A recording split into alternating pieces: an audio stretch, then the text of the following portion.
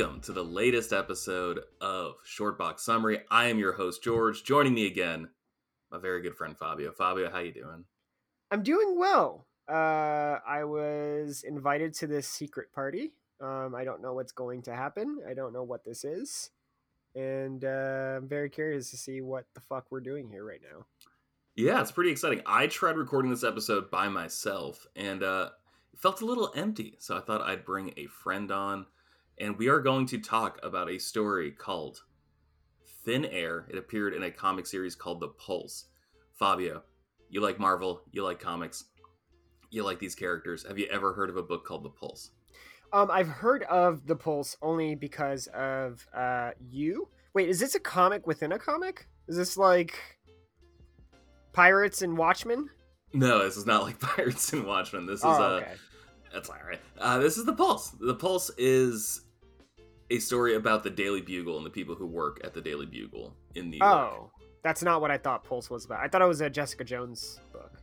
It sort of is. It's starring Jessica Jones. Okay. And we're going to jump into it in just a second. I probably know the whole fucking plot, George. Yeah. I know what's going on right now.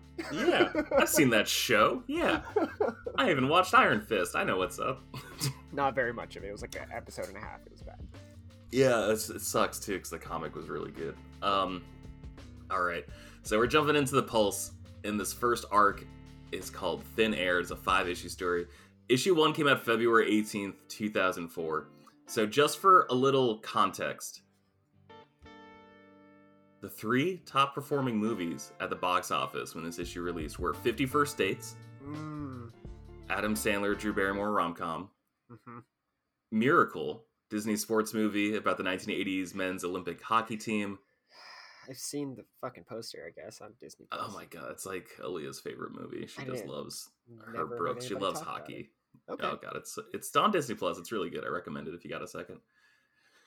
And number 3 was Barbershop 2 Back in Business, starring Ice Cube, Cedric the Entertainer, Eve, and Queen Latifah. It's like if Seinfeld were in a barbershop. Kind of, in a movie. Fucking movie about nothing.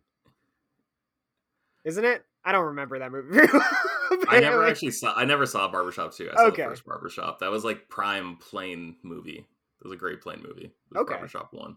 I didn't know that was a category. But anyway, yeah. Proceed. Number 1 song on the Billboard was Yeah by Usher, Lil Jon, Ludacris. Wow. It just moved up to number 1. And CSI was the most watched show in the middle of its 3rd season. 3rd? What are they in now? I feel like you know this. They got up to season 15, I think, and then the show ended, and then they just had like a anniversary reunion season, like a little 10-episode mini season series that was actually pretty good, where like it framed an old lab technician of faking a whole bunch of evidence. Now, do all these seasons comprise of every spin-off variant of CSI? No, or are those it doesn't. Separate? Those are separate. There's goddamn like 80 seasons. Yeah, that's there's CSI Miami. There's CSI Cyber. There's a whole bunch of things. So February 18th. What a weird time, dude. Yeah. Oh, it's about to get weirder. 16 days before this issue came out, the Patriots beat the Panthers 32-29 in a Super Bowl that no one would remember for any reason other than Justin Timberlake exposing Janet Jackson's breast during the halftime show. There it is. I knew exactly which one you were talking about. There it is, yeah. Wardrobe malfunction, when we learned that phrase. It's not a malfunction. No, it wasn't. No, he just exposed her breast to everyone and, like, ruined her career. Yeah. And 4 days after this issue came out, Sex and the City would air on HBO its final episode before it was revived this year in a fashion we're just going to go ahead and call underwhelming. We're just going to leave it there. Yep. I got nothing to say about it. All right. You might be familiar with some of the talent that was working on this book. This book was written by Brian Michael Bendis, who wrote Avengers Disassembled and wrote Secret War. Yeah, I know Bendis. Yeah, you and Bendis go way back. Yeah. Back to when we sat down and listened to government officials tell us sweet stories on their lap. That's right. Yeah. It was drawn by Mark Bagley, who I don't know if you know. I don't know. He sounds like he's from the Shire, though. I don't know who the fuck and inker Scott Hanna. And so those 3 people worked together on a book called Ultimate Spider-Man. Oh, okay, okay. So it like that's like it's interesting because that was like pretty much a staple for in my brain for like '90s comics. Like I wasn't allowed to buy all the comics, but I remember seeing a lot of comics, and like Ultimate Spider-Man was like a very distinct look that like cemented in its time of like the early Yeah, 2000s, late I 90s. started I started buying Ultimate Comics not because I was like interested in the stories. I just thought the covers were so cool. And like not even the covers, but like the layout for the covers, like the font for the series, like the logo for the series, Yeah. they were all like framed where there was like bars basically on the right and left side of the cover. And so everything was just like really interestingly framed like in the center of the book. I just thought it looked really cool. And Spider-Man that had was what got wings me to now, read this book. George. He He had had wings? wings. I mean, because Ultimate Spider-Man, he had like little webbings between his arms, so like little wings, like little squirrel suit. Yeah, it depends on the artist. Some artists draw that in Oh, like the main continuity, but not okay. every artist. All right. Well, maybe But I that think guy they didn't cement my childhood then. Maybe it was somebody else. okay, so I'm so sorry to take that away from you. All right. That is what was going on around the time the issue came out. So without further Very ado, let's just interesting. jump into the issue. This opens with reporter Ben Urich thumbing through the latest issue of New York's most famous newspaper, the Daily Bugle. Kat Farrell's article asking if Spider-Man is a murderer or not is on the front page, discussing who's at fault for destruction and death in a midtown battle between Spider-Man and Doc Ock. And then we see buried on page 17C is Urich's article talking about Yakuza presence in Hell's Kitchen. He walks away despondent when he sees what's become of his career. In Central Park at dawn, joggers jog past, and no one notices a body floating in the middle of a reservoir.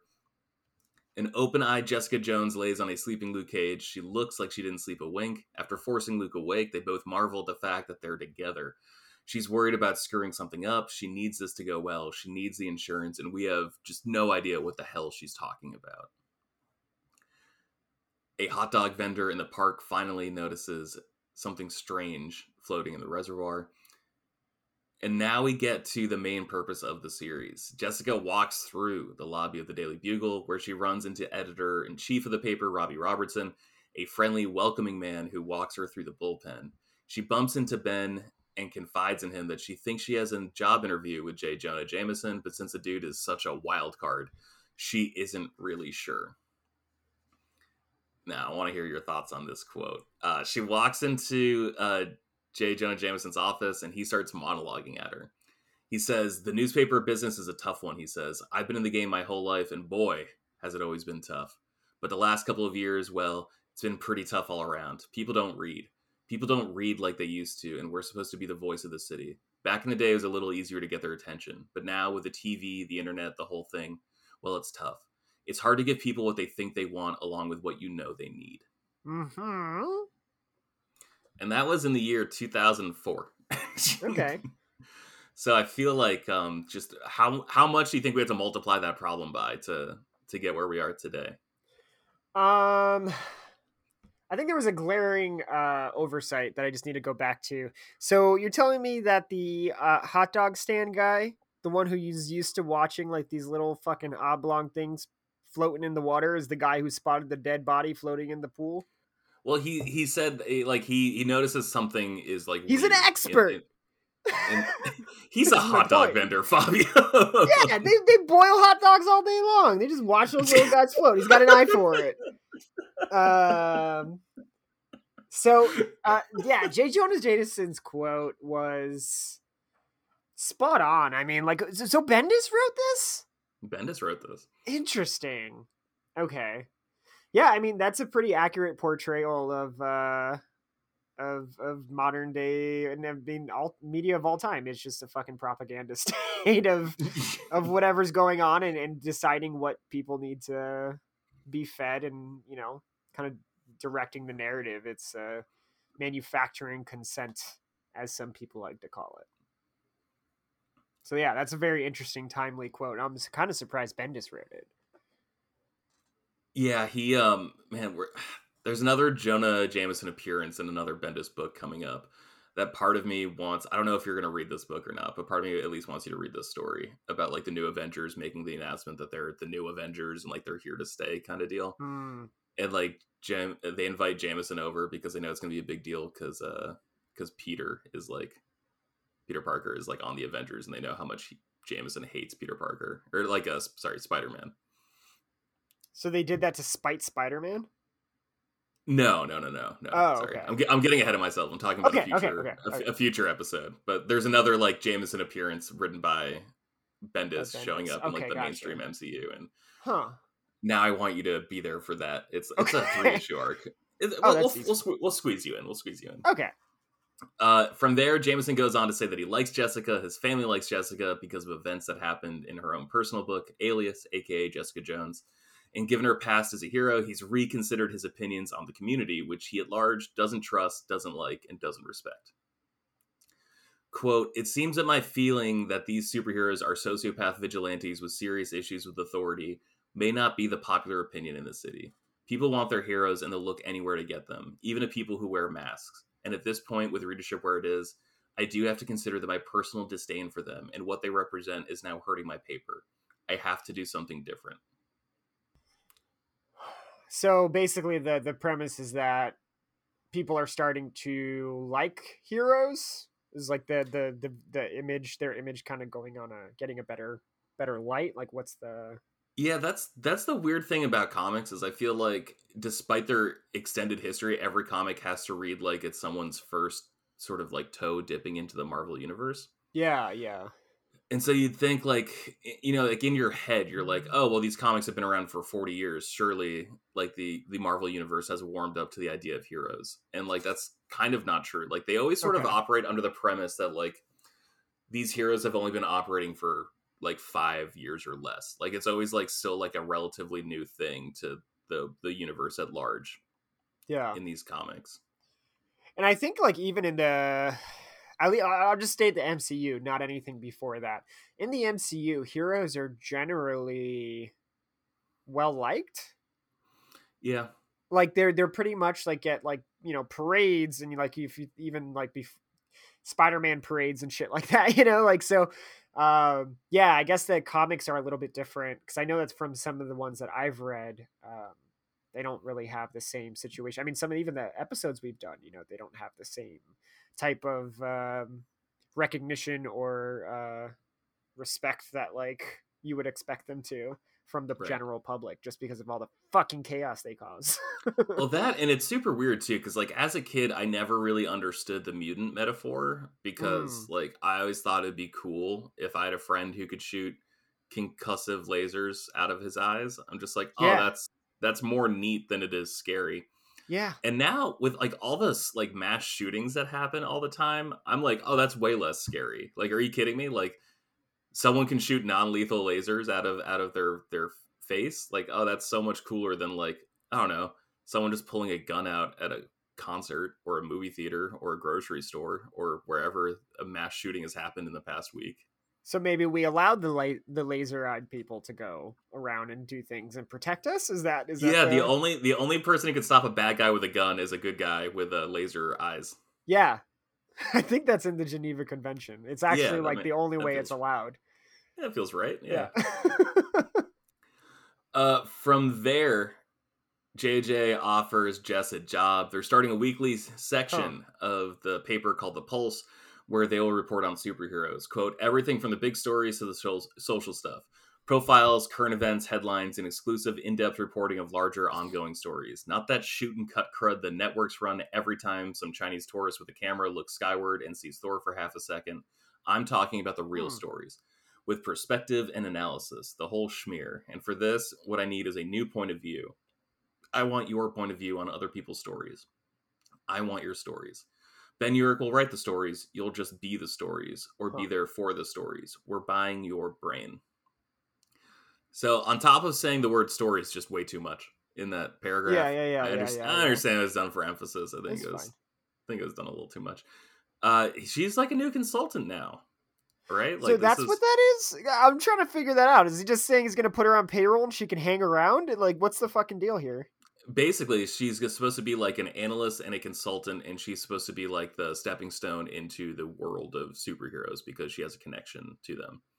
So Wow. Jessica Jones was a character created Okay. for her series Alias, aka Jessica Jones. She never existed before, but she came to be as like a washout superhero who was like a one-time Avenger on like a mission or whatever and just like couldn't hang. And In her series, she was like a super depressed alcoholic who was battling her own demons. George, And I've seen the Jessica Alba show. I get it. the Jessica Alba show, Yeah. yeah. Alias. It's good. They're not related, I'm pretty sure. No, Jessica Alba, that was oh god, what was Was it it? not Jessica Alba in Alias? No, it's Jennifer Garner in Jennifer Alias. Garner? Oh, fuck. Jessica Which one am I Alba thinking of? show, Dark Angel. Dark Angel, there we go. Yeah. Yeah. Neither one of them related. Never mind. Way Which off. is weird because you think, God, I was so excited for Dark Angel because it was James Cameron. Man, I was excited for Dollhouse. We've all fucked up. Yeah. Jess is in for the job, but she has demands. She wants health insurance and a contract that guarantees stability. She tells him that she's pregnant. Jameson figures out it's Luke Cage's and awkwardly as fuck asks if she's keeping it. Since she is, he wants the exclusive of the story and the birth announcement. He tells her that Ben needs this. He's in a rut, but she's the star of this venture going forward. Is it okay if a prospective employer asks you if you're keeping your baby? Probably not, right? I feel like that's something that would make me quiver by hearing something that happens at Amazon. Like, it Okay, sounds yeah, like that's an fair. Amazon executive story, not something that is professionally okay to do. That sounds fucked up. Yeah, like I understand she hasn't technically signed any paperwork yet, so she's not subject to like the same protections that HR provides as someone who has signed paperwork. But still, that's weird. Yeah, yeah, Oddly, oddly progressive at the same time, but also weird. yeah. It's a little intrusive. Yeah, that's the best word. Yeah, And definitely sounds like he's making her like potential job offer subjective to whether or not she's going to conditional. be having it. Yeah, Yeah, conditional upon the conditional baby to happening. Yeah, yeah, which is messed up. But we know women, they love getting pregnant so they can stay out of work. You know, I don't that's think just that's true. Jessica Jones in a nutshell. Always an abusing the system. Fucking idiot. We know that's not true, just in No. case listeners. Okay. At a bar, Jameson is selling Uric on the pulse, and he's super into it. Through dialogue, it's revealed that Uric has been in the doghouse, but this opportunity is exactly what he wants. Why is he in the doghouse? Because he knew Daredevil's secret identity and didn't report it. Jenna tells him because of that, he will, quote, resent you until the day you die. But they're on speaking terms again, so that's something. That's improvement. That's progress. Fucking narc. Okay, so I hate to sound like I feel like I'm just like a spokesperson for Brian Michael Bendis at this point, but he was just writing he was writing so much at Marvel in the early 2000s and That's the mid fair. 2000s and like the later 2000s. His Daredevil series is like incredible. There was a couple like it started with a Kevin Smith story and then I think he did 2 stories. I think he did like the first like 12 issues or something, 14 issues, something like that. And then it goes into I think a David Mack story. And then it goes into a Brian Michael Bendis and David Mack story. Then someone else comes in and does a bit, and then Bendis comes back full time with Alex Maleev on art. Okay. And that story, when it's Bendis and Maleev, is just fucking incredible. And David Mack is like one of my favorite like living comic book artists. The dude just does crazy like mixed media watercolor with like newspaper collage and like block wood printing and stuff. Like he just makes like some of the most interesting looking shit. David Mack, you said? Yeah. I'm gonna look it up later. Good stuff. He created the character Echo, Maya Lopez, as seen on the Hawkeye show. So he's always creating and leaving his thumbprint on the Marvel universe in a really Thought we cool were talking way. about the dolphin. We are not. No. Okay. No, this is Echo with an H, or with a Echo? H, with a H, as my British friends would say, or an Ache, as my cousins would say. And that story about like Uric sitting on Daredevil's identity is like just incredible stuff. And my favorite part about those Bendis books is like he doesn't actually like overwrite what happens, so you just get to see Alex Maleev's cool digital hybrid art, and it's just like a great noir story about Daredevil trying to keep low after he's been exposed. Good, it's a good story. No, yeah, that sounds great. I've read that Kevin Smith run and a little bit of but whoever wrote the series after that. But I don't know if I ever got to Bendis's run on Daredevil, so I need to check that out. Pretty good and reads pretty quick. So they're on speaking terms again, which is dope. Jameson praises Jess a little, but then he calls her a washout, a B tier Hmm. hero, and that the pulse is all about Ben. So Interesting. he did to Ben what he did to Jessica, saying that like Ben's a wreck, he needs the pulse, but like you're the star of the pulse, and now he's saying the same thing to Ben Hmm. about how like she's a wreck, I don't trust her, but I trust you. Like this is all about you. So he's a real smarmy piece of shit. Yeah, sounds I like love it. him. I love him. He's great. Uh he says that the first story has to be big, it has to save the paper. By nightfall, the body in the reservoir is finally recovered. Detectives on the scene recover a waterlogged ID of a brunette woman, and they confirm that she didn't drown. She was killed by falling from a great height. Hmm. Yep, that's how it always goes, right? Yeah, but there's no buildings Oh, around. he How did fell out of his room naked. Oh, nobody knows how he fell 50 stories. he fell into his closet and wrapped a belt around himself, and his pants came. It was the weirdest thing. This is just the wire. Issue 2 opens with a brunette woman who looks exactly like the recovered waterlogged ID from the end of the previous issue. She's in the Daily Bugle and she is freaking out because she thinks she's about to be fired. Her name is Terry Kidder, and she looks like a cross between Terry Hatcher and Margot Kidder, two women Hmm. who played Lois Lane in live action Superman productions. So I think that's a little nod from They didn't Bendis even right there. try. Okay. Even back then, when he was like the hottest writer at Marvel, like I think he was exclusive at this point. Like he signed like a contract, Yeah. not like they're going steady, but like an actual Right. business thing. He's from Cleveland, which is I think where the creators of Superman are from, and he's always said that Superman is like his favorite hero and is like the one character he wants to write.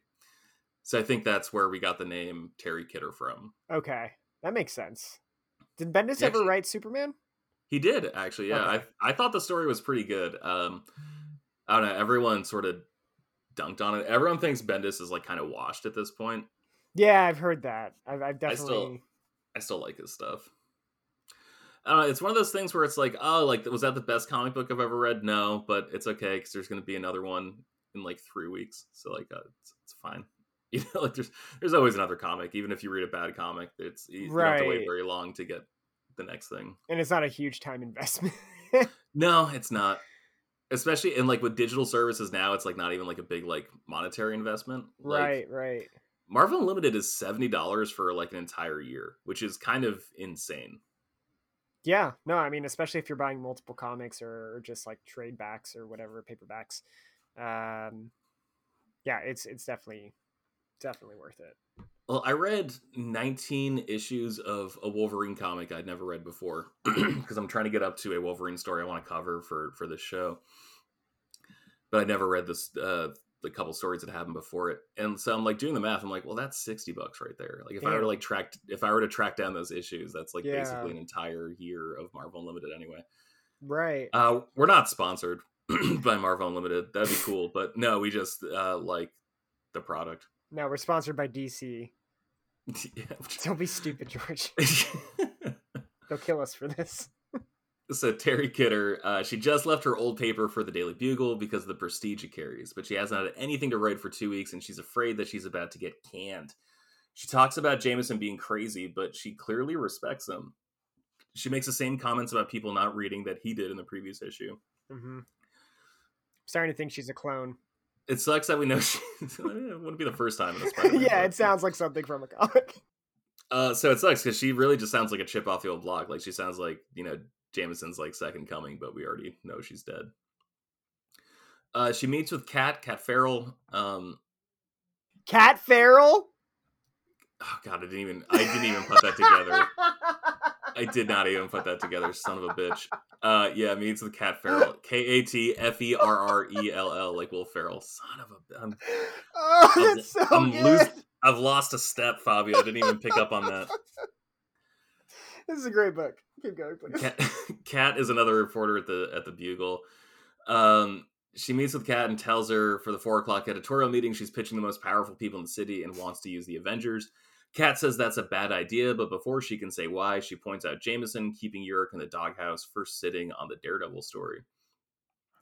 At the meeting, Jameson goes absolutely ballistic on Kidder, saying the Avengers is such an obvious pick for the list and that they can buy an ad if they want more free press. He then kicks her out of the meeting.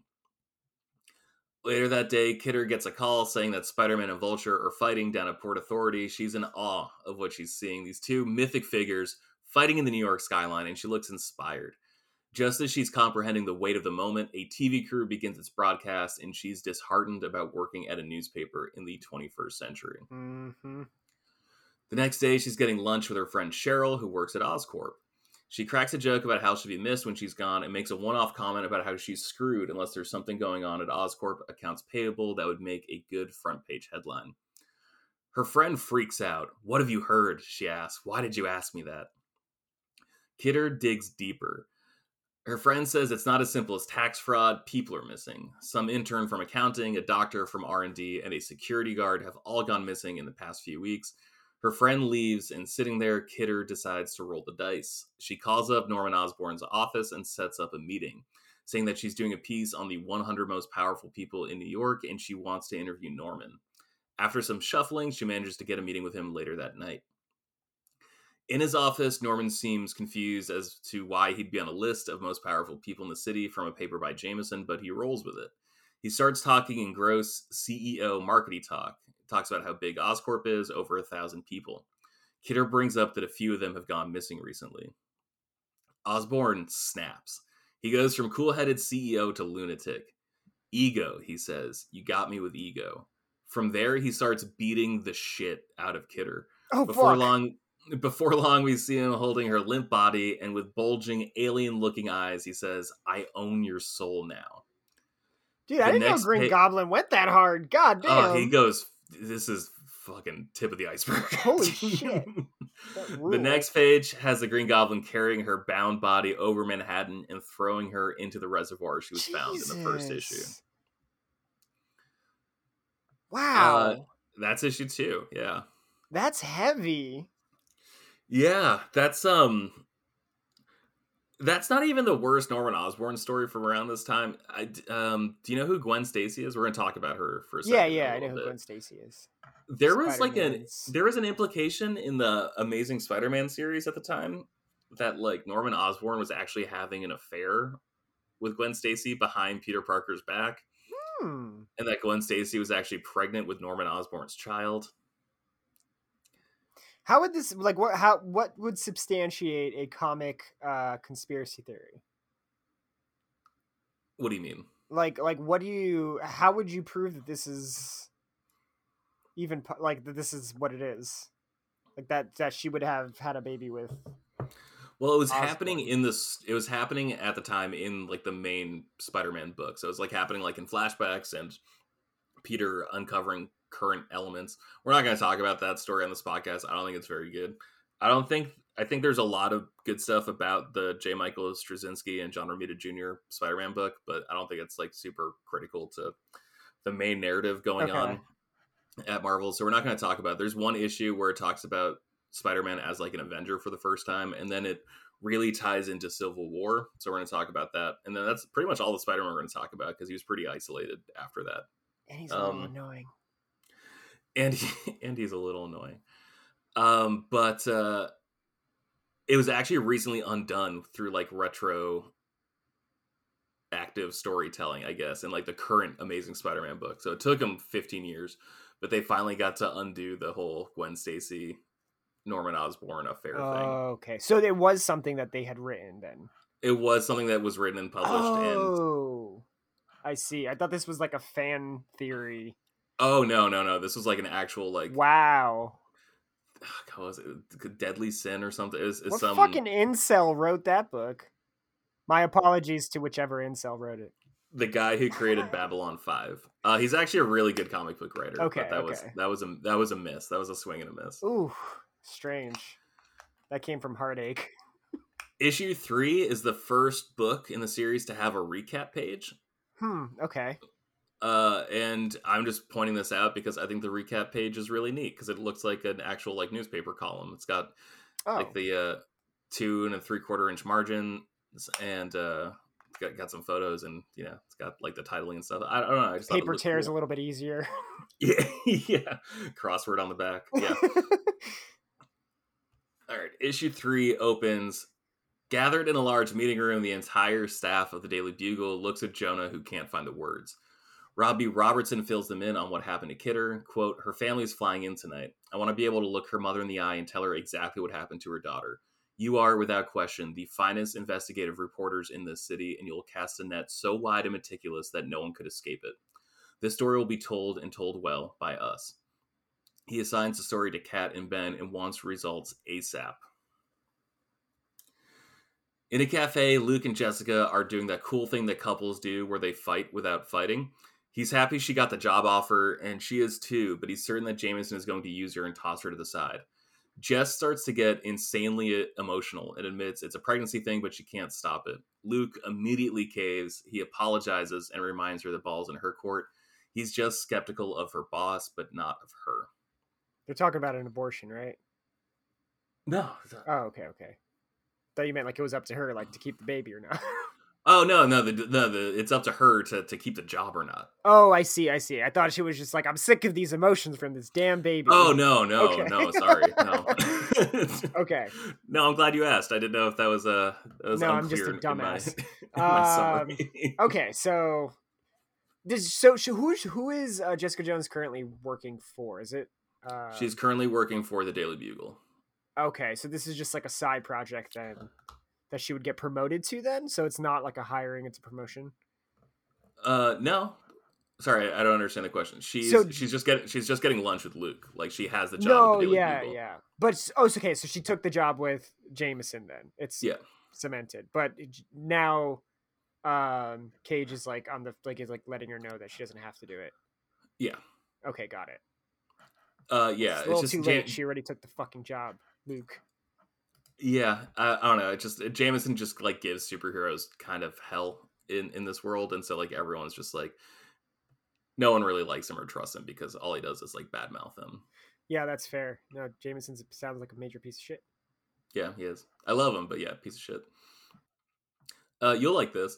Back at the Bugle, detectives are inspecting Kidder's cubicle. Ben tries to work with the detective, but apparently the Bugle gives the NYPD all kinds of hell on a regular basis, so the detective doesn't want his help. And anti cop apparently at the Bugle, or at least Urich is. Interesting. It's weird because like they're so like are they just do they just hate all authority types? Is that like some kind of weird libertarian shit, but like not 2020 libertarian, like maybe like 90s libertarians? Maybe. It's weird because there's I'm going to talk about this a little bit later, but there's like a preceding series to this one that sort of like set the foundation. Like it's the series that created Kat Farrell, and she has a line in it like she hates superheroes, but she's covering superheroes at the Bugle, and she's trying to get promoted to the crime desk. And like her exact words are like, "You think after 9/11, like the city would know who the real heroes are?" When she was talking about like cops and firefighters, and she was talking about like her disdain for superheroes. So it's interesting that Urich at least like dunks on the police all the time. Yeah, it's interesting. But I guess it makes sense. I mean, like these heroes are filling a need, right? Like, granted, there's super villains that like I wouldn't expect like a 45-year-old cop to be able to take down like Electro or something, but I don't know, like these superheroes don't just stop supervillains, they also stop bank robberies, they stop carjackings, they stop like all this stuff. And so it's one of those things where it's like, oh, the people are rising to meet a need that the state is not meeting, right? Like they're filling a void. So it's one of those things where like, do they just think cops are worthless because they can't even stop like regular crime? I'm sure it's like it's a little bit of both. I think that there's a really weird and interesting like viewpoint into like the psyche of like somebody that would go out and fight crime like a vigilante, and like clearly that means that the state is not providing enough force, enough people if there's loads of crime, right? Because that usually causes desperation. So I mean they're kind of like definitely fighting the symptom or the disease, instead of the symptoms. Right.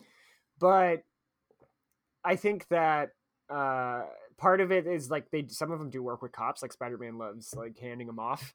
But the more that these superheroes start jacking up, the more villains are going to jack up.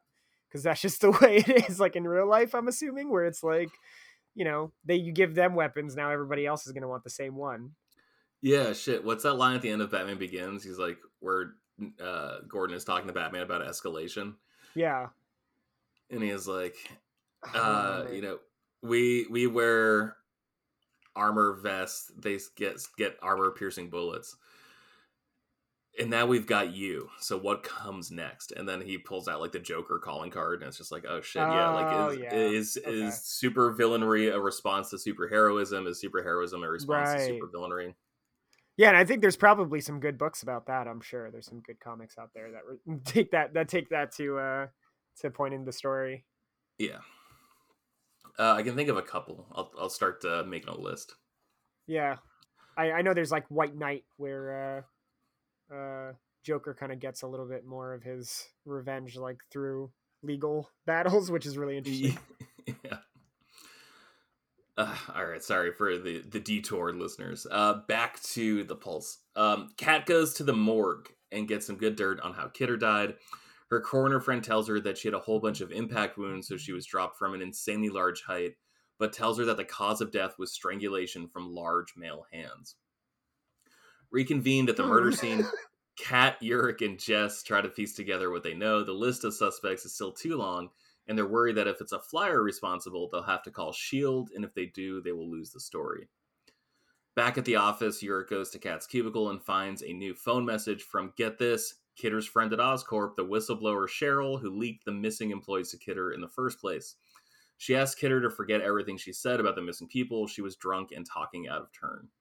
With that, Yurik's brain gears start turning, and he has a Kaiser Soze epiphany when he realizes the stories, including the story he wrote, are true. Norman Osborn is the Green Goblin, and he's responsible for Terry Kidder's death. He immediately calls Peter Parker, former photographer for the Daily Bugle, and asks to meet. That was issue 3. I find it really interesting that they know it was large man hands, considering that they have She-Hulk in their universe. Like she's got big ass hands. Like once you have people that look like She-Hulk, like and regular Hulk, like I think you gotta rule out if it was a dude or not. Like it could be anything. It could be like Yeah, fucking some weird cheetah dude. We don't know. we were. Like Why is it? Yeah, how do we know it's not like the tyrant son? Like the rogue son who just went around and doing yeah, this.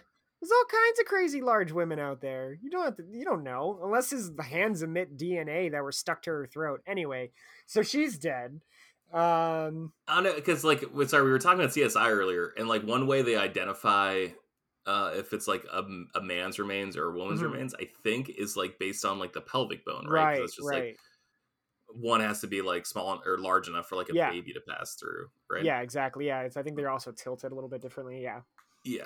they account for And the so like I'm uterus. wondering like, is there something in fingers that like you can use to judge sex? But like at the same Hmm. time, like I don't know. I think you're right. I think in a world with She-Hulk, I think in a world with Maybe we don't just make just that immediately blanket statement as just a immediately fact. assume. I mean, Yeah, he's right, but he's yeah, right. Turns out he's right. it turns out he's So right. this is good. Good investigator. Okay, so this is the end of issue 3. How many issues is this? 5? Yeah, Okay. All right, so we're heating up basically to this murder case then. yeah. All right. All right. All right. All right. Issue 4 opens with Yurik sitting at his desk looking at a book he wrote called Legacy of Evil with Green Goblin on the cover. Hmm. He looks beside himself in Why? disbelief and disgust. Jess is also in the office and she isn't sure what to do, so she calls Luke and tells him that she isn't sure what to do. She tells him she had a dream about her kid and that she knows it's a girl because of that dream. Hmm. Spoilers, she's right. They totally have a girl. Um, Luke bounces off the call when he sees a drug deal happening because that's sort of his thing. Oh my god, he's like, I gotta cash in. This is my fucking time. I robbed the drug dealers. He Son of a normally, bitch, as Luke. far as I've seen, like he normally just like doesn't want them selling drugs near kids and in elementary schools. Like I'm not saying it's like Amsterdam in The Wire, Yeah. but like he mostly protects kids from drugs. Does he ever build any like resources? Does he ever like invest that money into anything other than his bar? That I'm not entirely sure. I mean, like I'd I like to don't think see a center go up, like a he youth doesn't have a center. bar. He doesn't have a fucking bar in the comics. Um. I don't know. No, I mean, like he joins the new Avengers eventually, like on the pretext that like they'll do stuff differently. And to his credit, like they do that a couple times, and then they become villains after Civil War. Spoilers. So And he's then on then that they're side. So I mean, he's kind of like a little bit more of like a chaotic neutral, a little bit, or like yeah, it's probably lawful neutral, lawful evil. lawful. Yeah, that's I probably don't know. true. It's good intentions. Yeah. Fucking On thief. the roof of the Daily Bugle, Yurik meets up with Spider-Man, who's amazed and incensed that Yurik has figured out that Peter and Spider-Man are the same person. He asks how, and besides being insulted that an award-winning investigative journalist wouldn't be able to figure it out, he lists how. One, he's the only person who's been able to get a half-decent shot of Spider-Man. Two, because a million of the photos were blurry and one was good, he knew it was autofocus. Three, he often smelled like soot. Four, Matt Murdock would also smell like soot. Five, Peter Parker knew that Murdock was Daredevil. And six, Yurik knows that Murdock is Daredevil. Why the fuck did Daredevil smell like soot? Because he's always pulling people out of fires and shit. Damn. Yeah, he's a good guy. I never heard of that. That happening to like. I never thought about that as with superheroes. What they must smell like from all Well, it of makes that. sense. I mean, when was the Makes last time you went sense. to like a bonfire? Yeah, no, I get it for sure. Shit Yeah. sticks in your hair, your beard, everything. Yeah, for sure. Yeah, I just never gave that any thought. the dog jumped on me the other day as I was like playing video games and drinking some scotch, and I just Yeah, smelled like scotch for like an hour because I spilled it all over my pants. yeah, and you didn't change them, so that's just how you smell now. Yeah, Yeah, I am scotch. yeah. He apologizes for putting Peter in this position, but it's important and about Osborn. He asks Peter point blank, and Peter confirms that Norman is the Green Goblin. In a moment of complete vindication, Yurik screams, "I knew it! God fucking damn it! He sued me. I said in a book, I showed insurmountable evidence that he was the Green Goblin, and he hit me with a legal shitstorm. I'll never get out from under it. I don't make a lot of money. He crushed me. My book publisher threatened to sue me. They had to pulp the print run. Osborne, he bought part of the Bugle out from under Jameson. It knocked the wind right out of me. I haven't written anything worth a damn since all of this, and I was right." Interrupting his tirade, Peter puts everything Yurik is going through into perspective and says, "Yeah, and you know that he threw my first true love right off the George Washington Bridge and killed her, right? Like right in front of me? So shut the fuck up, okay?" But he took something I liked. God damn it. uh, Yurik is a bomb fucking reporter and immediately knows he's talking about Gwen Stacy from Amazing Spider-Man 120 and 121 from all the way back in 1973. Super important story to characters' mythology. Um, yeah, It's I just don't fucking think old. annoying. It's I don't like when think. I say I have allergies and someone's like, "Yeah, I had a stuffy nose that one week." Like it's not the same when you have them all year round. Like it's the same. It's the same thing. It's like Are saying that you your arm hurts when to like somebody with no arms. It's just not are you right. Peter? Are you Peter in this analogy? Yeah, I'm saying it's not right that they're fucking shitting on the Green Goblin when Peter had his actual girlfriend killed. Okay, all right. Um, do you like reading older comics like from the 60s and 70s? I've read some of them. More X Men than most of the other ones because I feel like I can't really keep up with some of the beat of the older comics. Yeah. But I did read quite a bit of Claremont. I think those ones probably hold up the best, to be honest, because they don't like really reset the status quo at the end of each issue. Like they actually like tell like a continuous story. That said, like, oh man, I don't know if I can go back and reread. Like it's one of the like I'm glad I read.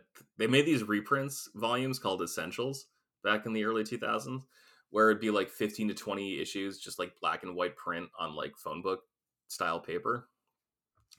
And that was how I read like a lot of old X-Men and a lot of old Spider-Man, Captain America, and like all Yeah, this shit. But I don't know if I could go back and reread it.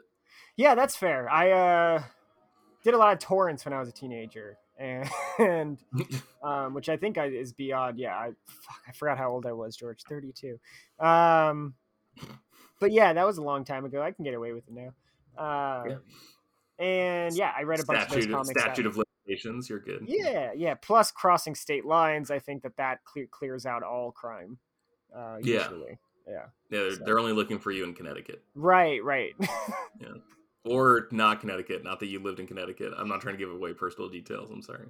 Yeah, I don't know what to do with the social. Like, if somebody was like, "Here, you can have my social security, have fun," I'd not know what the fuck to do with it. Would I apply for jobs and just have two jobs as two different people and just live out a weird fantasy? I don't know what the fuck I'd do with that power. I think you do that. I think you open a credit card or two, maybe That's boring. maybe a nice Roth IRA. The Just debt would eat me alive, George. Uric judges Peter for knowing that Osborn is the Goblin and letting him get away with it, and Peter asks what he's supposed to do about it. Norman is sick to the point where the Goblin is literally a different person. Is he supposed to kill him? More people think Spider-Man is a villain than Goblin, and since he's so rich, he won't go to jail in a million years. Like, what's he supposed to do, Uric? Fuck. Like, what do you want? Put him in jail. Put him in jail. But something about this is hitting Peter different. He says, quote, if this ends up being for real, if he's just murdering people, if that's the case, well, this is it then. This is where it has to stop. I mean it. As far as it has to go, that's how far I'll go. I mean it, Ben. If this is what it is, we can't let this go. He assures Ben that it wasn't a trust thing, that he didn't tell him his secret identity before swinging away. That's like the one complaint I think is like fair about Bendis, is that like he writes really like natural sounding dialogue. But that said, like a lot of people just sound like naturally fucking stupid. So like I don't like he really just said the same thing 8 different times in like one exchange. Yeah, that sounds like how I talk.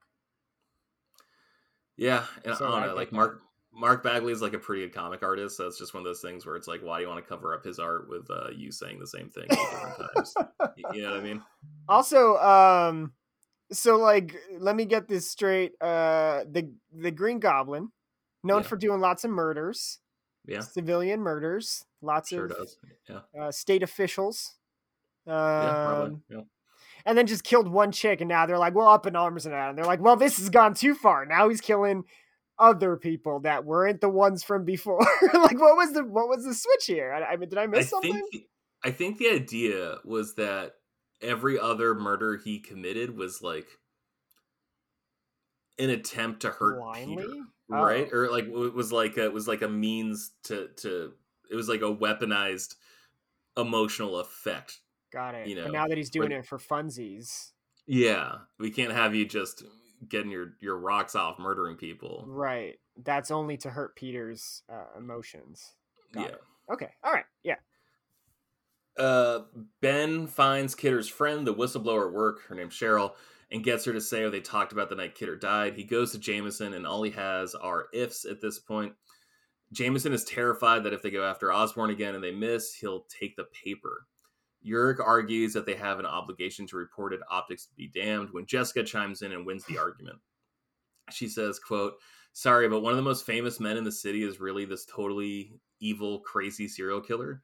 What's the point of even having a paper if you can't tell everyone that? Isn't telling people stuff like this like the only reason to work here? Did she not get the job description? Like, well, she knows who she's working for. Yeah, but she's not a writer. But also, like, I think she makes a great point where she's just like, why would we work here? Yeah, but I mean, that's like after getting hired at Fox News and being like, wait a second, so we're going to avoid telling people the truth. Yeah, so like we can't report on climate change. We can't report on global warming. Oh, but it's news. It's like, yeah, but it's not news people want to hear about. You it's knew like, what you were doing. Yeah.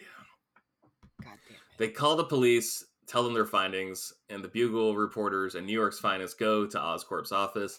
Jess smells smoke when the door to Osborn's office explodes, and from the fiery, splintered door emerges the Green Goblin on his terrifying but trusty glider. Issue 5 opens with Jess getting blasted out the window at Oscorp by one of the Green Goblin's pumpkin bombs, but thankfully Spider-Man is swinging by and manages to save her. She's terrified she's lost her baby, and Spider-Man freaks out at what the Goblin has done once again and takes off for Oscorp. What's up? Sorry, I didn't use the raise hand feature. It's Um, okay. I was just blown away that Marvel hasn't capitalized at Disneyland like pumpkin spice bomb lattes. Oh, that's good. Yeah, Fuck, I gave it away. Now they can have that fucking idea. They're gonna hear it. that's All good. of Or like Marvel's gonna hear it. and then for the adults, like pumpkin Jaeger bombs. Like Oh shit. Well, I don't know. Jaeger, are they bringing that back? I they mean, it still would make make it. sense. Yeah, yeah. Yeah. Yeah, but I don't know. Just some kind of holiday treat. Sounds like a Also, fun $20 drink. also, there's something there too because like you just do like a dash of pumpkin, and like if you do like Jaeger bombs, because like Jaeger bomb is just Jaeger into Red Bull, right? And Red Bull's green, Is it? like the Green Goblin. It's like piss yellow.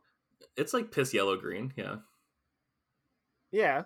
All right. it's like worrisome dehydrated piss yellow Right, green. Yeah. right, right. Yep. It's like a Surge.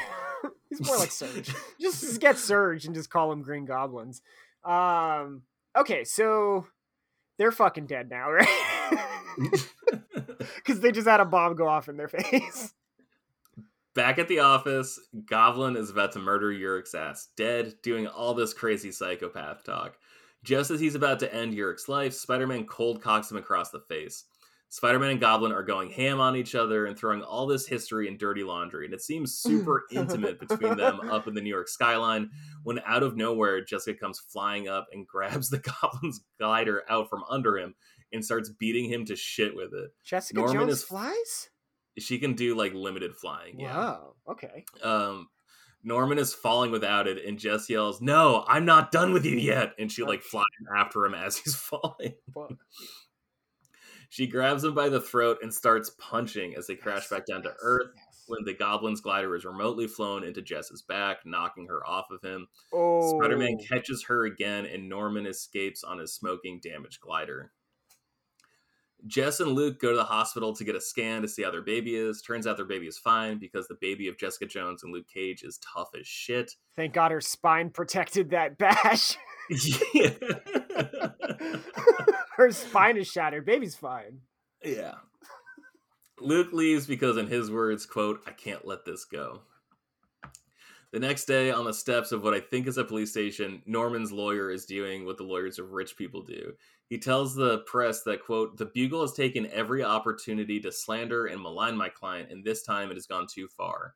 To use this tragedy as yet another excuse to lob wild and unfounded accusations is not only totally inappropriate, but repulsive to the memories of the fine officers and Oscorp employees that died during Spider-Man's vicious attack on Oscorp." Now in a town car, Norman's lawyer is begging him for details. We find out he's the mob lawyer who kept Wilson Fisk, the kingpin of crime, Mhm. out of jail for 15 years, and that he can help him, but he needs to know what he's dealing with. The lawyer loses his shit when the car is lifted up off the ground by, surprise, surprise, Luke Cage. Spider-Man shows up and tries to talk Luke out of handling it like this, but before he gets a chance to convince him, Norman throws some pumpkin bombs out the window of the car. Norman starts to fly away on his glider and is tugging at Spider-Man, who tried to web him. Luke grabs Spider-Man by the leg, and before he gets pulled to God knows where, he gives him a good yank, pulling Osborn off his glider. Luke knocks him out with one punch, making him the Oh. actual original One Punch Man. Oh. Back at the Bugle, the news is out. Osborn is the Goblin. He's been arrested, and the Bugle and Urick were right all along. Jameson rallies the troops in the bullpen with a surprisingly rousing speech, saying, quote, "Reporters, listen. People died because of this, including one of us. Let the TV idiots lose the real story because they have 5 seconds of fireworks on videotape. Every single person that died at the hands of this maniac, every single one, we will tell their story." That was the end of the Pulse. That was the first 5 issues. That's interesting.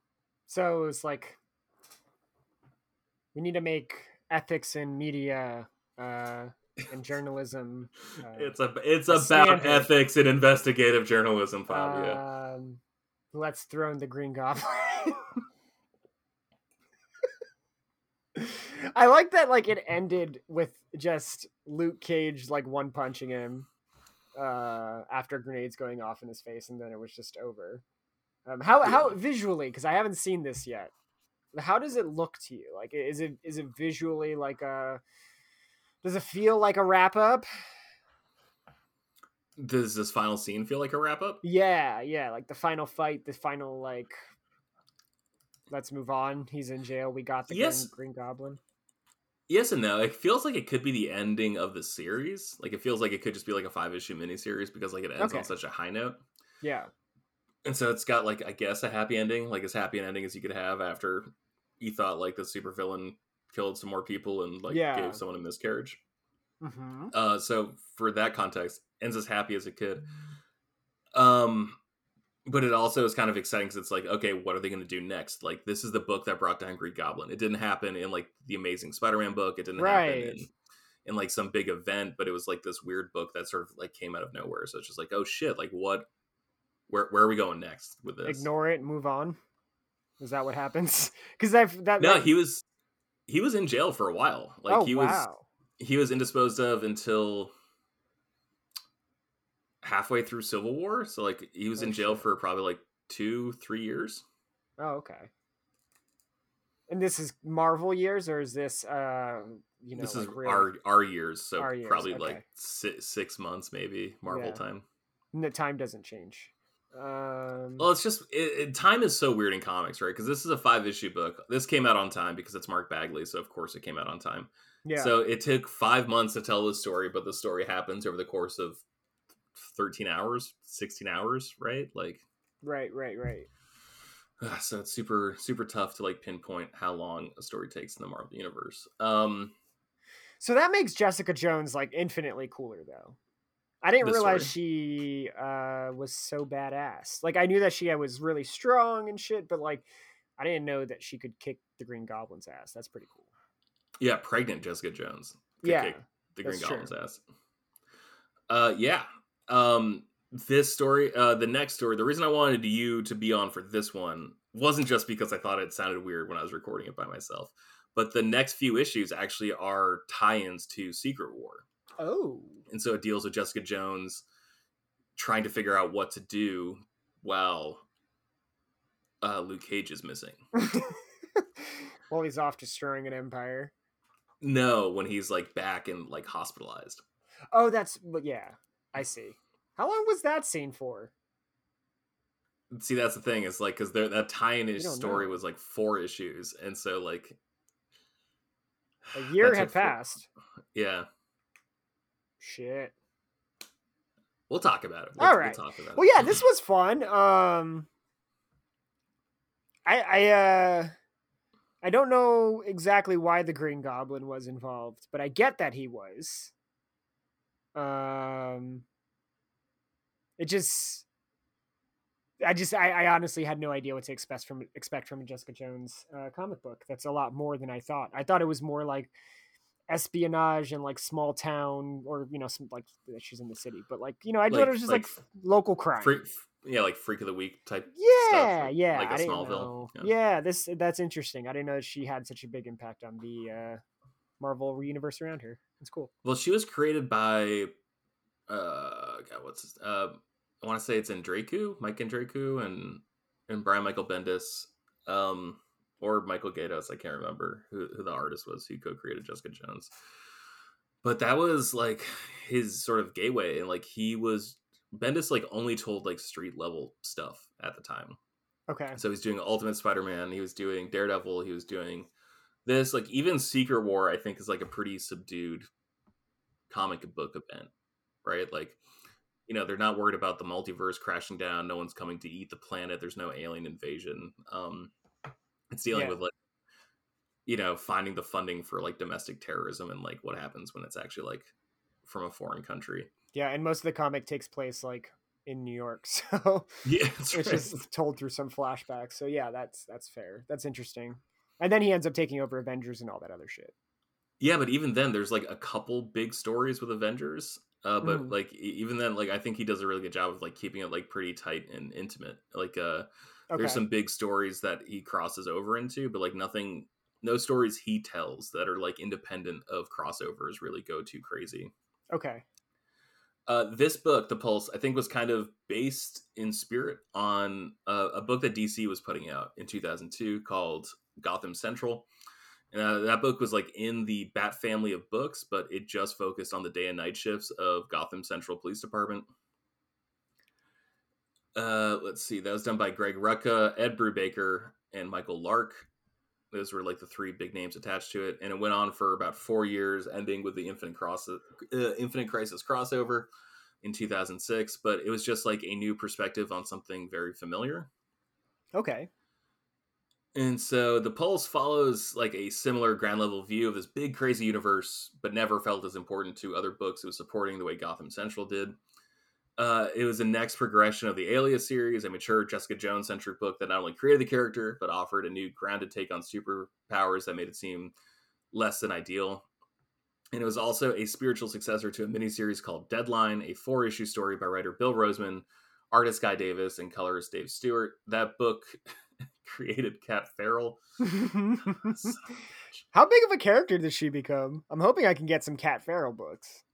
Not the biggest character. I wanted to cover this because in the next episode of Shortbox Summary, a lot of it sort of like stems out of the Bugle. But she becomes supporting. The Pulse only lasts like 14 issues, like it's only around for like a little over a year. But what they do is for major events, they create a new book called Frontline.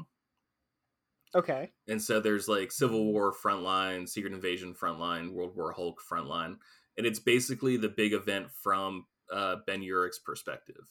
And I think Cat Farrell actually works with him in those books, but I haven't read those books since they were coming out, so I need to reread those just to make sure she appears. But she's just like a new cool character.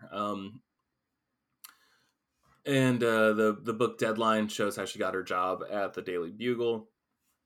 We're not going to talk about that book on this podcast because I wanted to like plant a flag and just strictly move forward. Okay. Because it would be so easy to just go back and be like, well, to really understand this story, we should go back and read this one. I'm going to make an exception for a couple. Like I want to try, like we're doing pretty in-depth reviews of like what happens in specific story arcs. But I'm wondering if maybe, I don't know, like maybe you and I read the entire Bendis Daredevil run, which is like 40 issues. And then we just sort of, pull back and talk about like the arcs at like a slightly bigger clip. Yeah, no, that sounds good. I'm also pleased to see that Cat Farrell is searchable on Marvel Unlimited. So Yeah, she might is. read some Deadline comics. See what this weird romance comedy's about. I started reading Deadline last night, and I actually Really? liked it more. Yeah, I actually liked it more than I thought I would. Okay. Let's see. I think this show has got like some big Wire undertones or overtones, whichever one you want it to be. Again, I know that Wire comes up a lot on this podcast, but it was probably like the biggest, coolest TV show you could be watching in like the late 90s and early 2000s. So I think it's pretty relevant. Or when I also think there's a lot of during a pandemic, also. or that too. Yeah. I think there's a lot of Sorkin influence also. Like I think just like a lot of the characters exchange and like the idealism and romanticism about the press and all that. I think that it feels very Sorkinian, I guess is what we'll call it. Okay. Yeah. The last thing I want to talk about is the art. Mark Bagley has been drawing Spider-Man since the 90s. He co-created the character Carnage with writer David Michelini.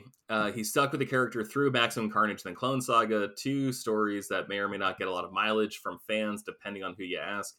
Maximum Carnage was like a 30-part crossover. Holy and like shit. that seems huge. But then the Clone Saga lasted for like what feels like 4 or 5 years. Like I have the trade collections downstairs, and it's just like 12 massive volumes of books. Is it just because of all the crossovers? Yeah, just dealing with the clones and the Ben Reilly becoming Spider-Man and all this shit, and then like the return of Peter Parker. And it just feels like such a fucking mess. Was it fun? Sure, yeah. Okay. Had its moments. The dude came back to Spidey with Bendis on Ultimate Spider-Man, probably turned on by the idea that Spidey himself didn't show up for the first few issues. He also co-created the Thunderbolts with Kurt Busiek. Who can forget him? A show that I think is about to become really relevant in the MCU. Do you know the premise of the Thunderbolts? No, I never heard of that ever. So like the Avengers and the Fantastic Four and Iron Man and Captain America, like all those people disappeared while they were fighting Onslaught in the 90s. Okay. And so those books were rebooted with like brand new number ones, except they took place technically on like a different Earth. And so there was no Avengers, there was no Fantastic Four, there was no Cap, there was no Vision, there was no Thor. There's like none of these characters existed in like the mainstream Marvel universe for like a year. They were just missing. And so this new superhero team showed up and started like saving the day. And they call themselves the Thunderbolts. And everyone's just like, oh, thank God, like new heroes have come to save us. And it turns out they were totally like the masters of evil. Like they were like bad guys pretending to be superheroes just to like, you know, as soon as we do this, we'll get access to like UN's infrastructure. Like we'll be given the keys to the kingdom. Step one. Yeah. Exactly. Step 1, be hero. Step 2, question mark. Step 3, profit. Yeah. So he was kind of a big deal in the 90s between working on Spider-Man, doing that, and then jumping into Ultimate Spider-Man. His art here in the Pulse, I think, is a pretty great example of showing and not telling. He has looser pencils, so it looks more like high-end storyboards that make you feel something without necessarily being told what to feel through narration. His smiles feel genuine. The shoulders slouch the way they would after a bad day. And Jessica looks pissed as she ever has, taking on the Green Goblin in the sky. There's a real momentum to his drawings that I think manages to keep pace with Bendis' snappy dialogue. And that was it. That was the Pulse. I think we're going to talk about the rest of the Pulse, not because it's like an important book, but just because I think it's a good book.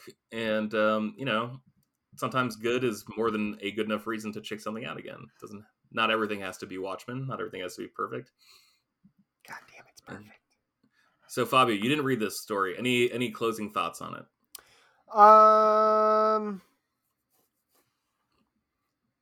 I think that I'm kind of surprised that this is this type of story that Bendis also writes. I didn't expect him to like have such variety. But it seems like he sticks with this very like political undertone constantly, like even in the media and all that kind of shit. Like he sticks it a lot. So I feel like I'm understanding Bendis a little bit more than I ever did before, just by kind of like finding some of his other work. And I didn't see any of this stuff, I think, in any of his previous work, or maybe I just wasn't looking for it. But from the stuff that I have read, so yeah, it's interesting. I'm very curious to read more Bendis because of this, and kind of see what else he has. Also, well, hey, Luke Cage is still kind of an asshole. I'm sorry. Don't worry, lots more Bendis coming down the pipeline. Turns out he was pretty important. Yeah. No, this was a fun story. Didn't expect Jessica Jones' book to go that way, so that's fun. Yeah. All right. Well, we will be back next week. We got special guests Austin Eller and Elijah Steele from the Frameskip video game podcast. I know them. You do know them. We will be talking about Jessica Jones, Jonah Jameson, and Kat Farrell again, as we all work together to solve just who these new kids running around Manhattan are and why they look like little young Avengers. Thank you so much for listening. I hope you had a good, healthy, and restful holiday. Make sure to rate us on your podcast service of choice and tell a friend about us. And feel free to shoot questions and comments to @PurpleBird616 on Twitter. If there's something you don't like about the show, please let me know. And if there's something you do love about the show, let someone else know. Let your friends know. Yeah. Or maybe call the president while he's doing a special TV appearance and just give us a quick shout out at the end. Yeah. I mean, the president's not doing jack shit right now, so he might as well take some podcast recos for people.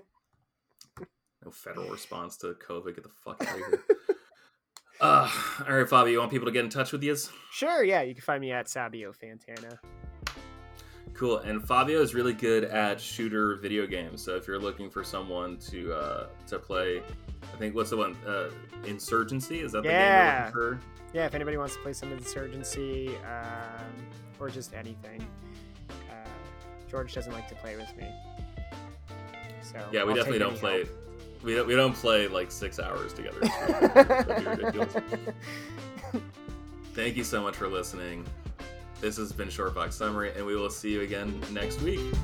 Bye.